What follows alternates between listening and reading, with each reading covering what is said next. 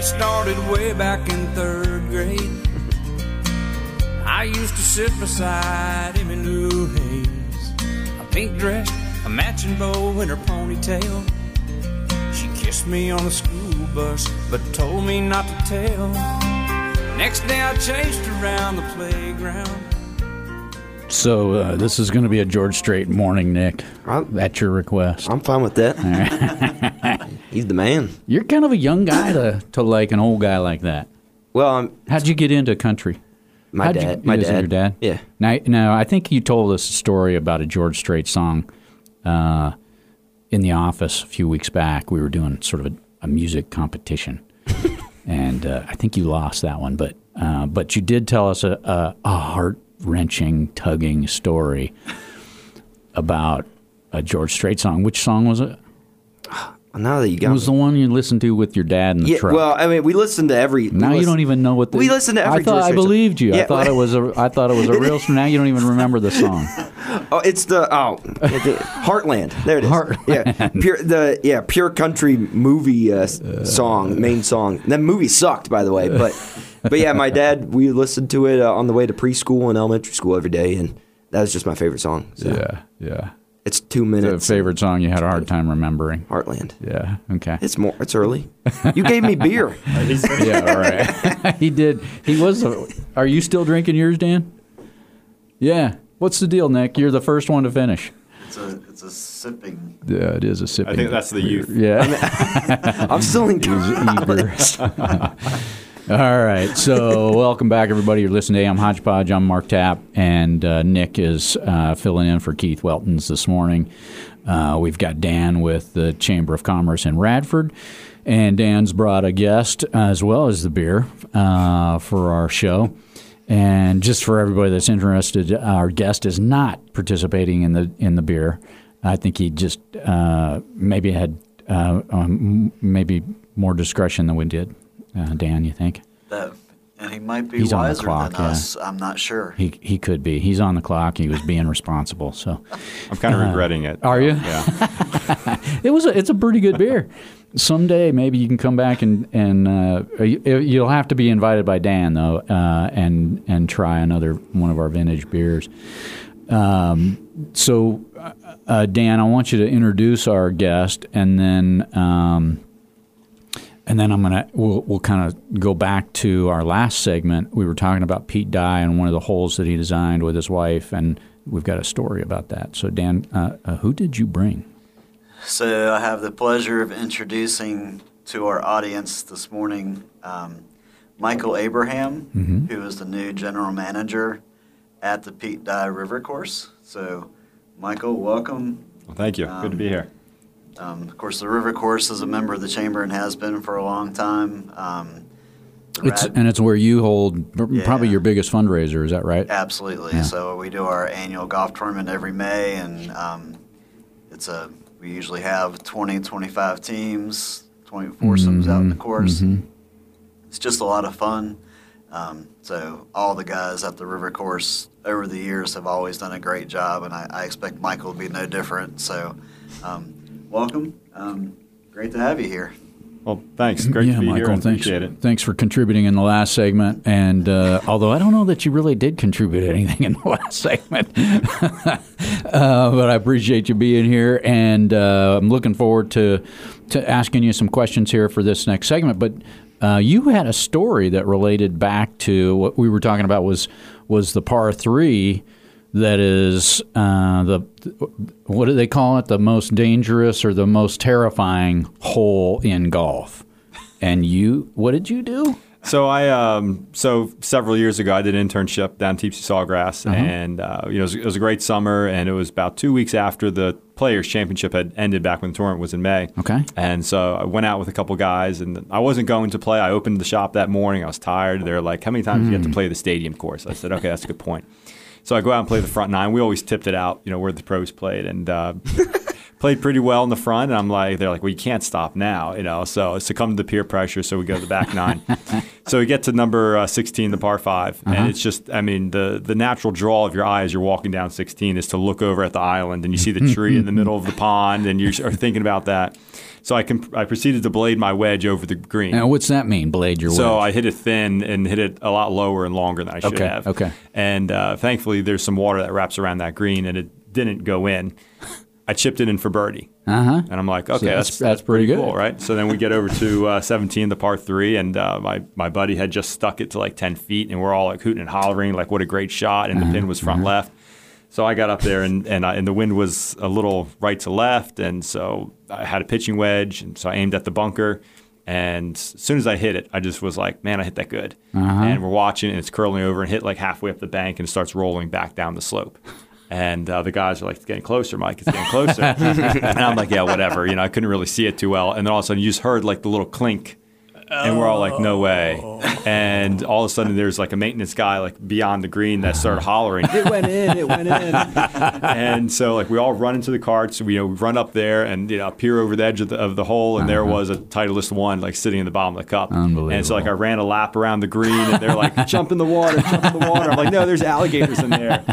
And so then we get over to, we settled down once we got over to 18, and there's water all the way down the left side on 18. I tee it up, and they're like, is that the same ball? This is going, yeah. And I said, oh, yeah, it is the same ball. You might want to switch it out because you missed left. I said, good point. So I put another ball on the tee, hit the fairway, hit the green, 2-putt par. So I finished that stretch at 3 under par. Wow. Best round all summer, 79. Nice. So broke 80. That was the only time I did it there, and happy as could be.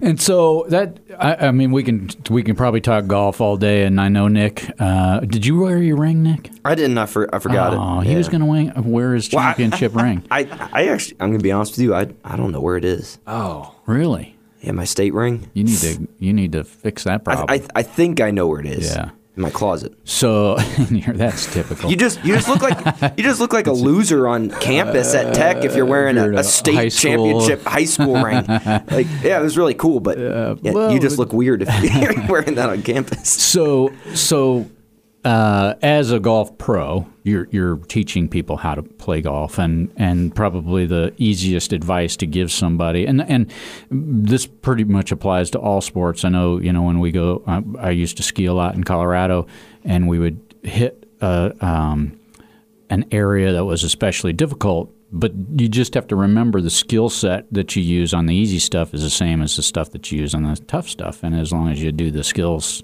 you execute, you're fine. And, of course, Pete Dye has created a number of challenges at the golf course.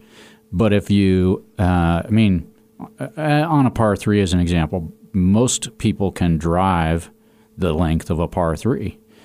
And so you put water on the side of it, and you put, sand in front of the green and behind the green. And then you tilt things, and you put some undulations here and there. And it just gets into your head. Mm-hmm.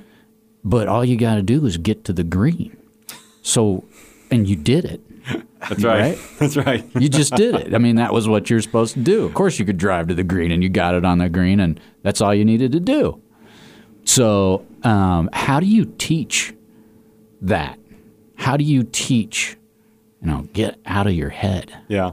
Well, I think, with golf, the mental side is one of the hardest things to teach, right? Mm-hmm. Because you see all these visual things that just mess you up and are geared to mess you up. The pot bunkers, the water behind the green, just everything. There's a couple poles over at the river course where you're looking at the yards, you're like, there's no way that it's 150 yards. It looks so much shorter, but just the visualization and, the green may be raised, so all you see behind it is just the blue sky, and you're just like, man, like there's, it just messes with you. So for me, I've always been a big proponent of, everyone has like a pre-shot routine, or they need to. Yeah. And how many times you've hit range balls and you hit into this open field, but you hit your shot and you don't think about anything, right? But when you get on the golf course, you've got that one shot, that narrow fairway or that one green, and you put all this pressure on yourself. I need to hit this green. I want to do this if you're playing with a friend or against them. I need to get into his pocket a little bit, or I need to do this to win for the, you put all these extra pressures on yourself. But if you have a routine and you focus on it and you do the same pre-shot routine and even think back to I've hit 1,000 balls on the driving range at the river course. I mean, I'm comfortable aiming at that orange flag at the 150 post. Put yourself into a familiar position and try to erase all that extra stuff Focus on the pin. When Jordan Spieth got hot, years ago when he won the, like 2 majors in a row, you would hear his caddy say, pick a small target. Yeah. Right. And he would say that meaning like, don't just pick the flag, pick the flag stick, or don't pick that TV tower in the distance, pick the left side of that TV tower, And so if you can focus on something small, go through your routine and just do what you need to do. It's interesting you say that. I just aim for the fairway. It's the second largest thing on the course. That's what just something short and green is what I'm after. And that, of course, becomes the frustration for somebody that's fairly either new to golf or just not good at golf. When you get on a Pete Dye course, it's designed to just wreak havoc for somebody like that. I mean, it's designed for a pro, right? Ultimately, yeah, it is a really good test of golf, no matter what. Of a very good player, and then for somebody that's not so good, it's just kind of like, oh my god. Yeah, there's sometimes I sit there and I'm like, how would somebody that shoots 100 like find enjoyment out of this, just getting beat up? But it is our superintendent Greg does a great job. Him and his staff. It's in immaculate conditions. The greens roll great, and it's the ultimate experience. Of it. Yeah, and maybe it forces you to be humble so that rather than, so that you play within yourself, right? So rather than going for that great shot, you just say, I got to get on the fairway. Right. Right. Yeah. Well, and like you mentioned earlier about the, how it gets in your head. So I think, the only reason I'm fairly good is because I'm pretty good inside 100 yards, my wedges and my putting. So my... one time I played over there recently, I don't know, I probably had like 5 wedges inside that distance and missed the green on all of them. And by the 16th hole, I'm like, what is going on? Right? I start thinking to myself, I'm questioning myself. Not that I'm, not thinking positives, right? Not that I'm a good wedge player or I need to do this, but the greens were firm and fast, and you had to land it maybe like 10 yards short to have that bounce and whatever. But even if on the Pete Dye course, if you're just a couple yards left or right of your target, you're in this swale or have to chip up, have this awkward shot. So I remember like the 16th hole, this par 5, I laid up and I was in the go zone, this little 70-yard shot, and I thought about it so much, and I just like laid the sod right over it. I mean, I hit the ball probably like 40 of the 70 yards and took this massive divot. And the guys, the members I was playing with just looked at me and they said, what was that? I said, I don't know. I said, I'm in my own head right now. Like, I'm ready for the 19th hole and forget about this one. Let's take a quick break and then come back in. I think maybe we can talk. Nick, I want to bring you in, and maybe you can ask some questions. I think, did you prepare some stuff? I did. I've got some good trivia right here. Did you? Mm-hmm. All right. And just general questions for him. Well, how long will that trivia take? Trivia, not long. Okay, let's do the trivia now, and then we'll come back. Okay. So what do you got? All right. Do you want any music to lead you in? No, all right. Nothing fancy? I'll keep it straight. Okay. All right. So the Opens this weekend. Yeah. First off, I want to know who you have. Rory's got the hot hand, so I'm going to go with Rory. Well, who won back? So, when was the last time that the Royal Liverpool golf course, where the Open's being played this year, when was the last time that hosted the U.S. or not the U.S. Open, the Open? I'm going to say 8 years ago. So that would be 2015. Ooh, it was 2014. Oh, that's close. That's close. Can I get like a year buffer? But Rory was won in there. that. You forgot about COVID. That was Rory's second to last major. Okay. He won, I think, the PGA Championship 2 weeks later or whatever. Yeah. But yeah, that was the second to last major he won. So I'm in the So ballpark. you think Rory's going to? You think he's going to repeat history? I think so. I think he's got a little fire under what happened with the PGA and Live Tour. Him kind of being thrown up on that hill and dying on it. So I think he's got some vengeance coming. I thought he won just a week too early. Yeah. I thought he won the Scottish Open too early. Yeah. Yeah. I don't know. I'll give it to you. Whatever. Big Ricky fan over here, just praying that he gets his first major someday. How many more major titles, does Jack Nicklaus have over Tiger? 3. Hey guys, that's a lob. That's a piece of cake. You should have started with that one. Yeah, that's a piece of cake. All right. Now, speaking of majors, who completed? Rory, by the way, only needs one more major to complete the career Grand Slam. But who completed the first ever career Grand Slam? Ooh, I'm going to say Hogan. He completed in the 50s, but he was the second. Ooh. Was that Hulk Hogan? Yeah. Oh gosh. Snead? 30s. 30s. No idea. Snead never won he never had the career Grand Slam. I'm having a lot of golfers probably phoning in right now saying, Get this guy off the air. He stinks. Trivia is hard because the only person that knows the answer is the one asking the question. Yeah, I thought it was Hogan too.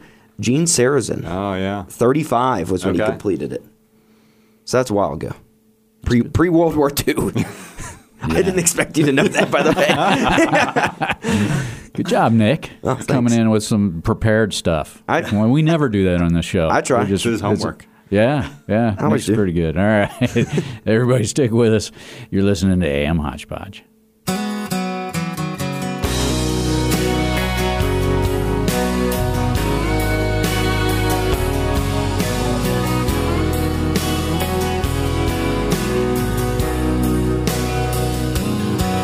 Still feel 25 most of the time. I still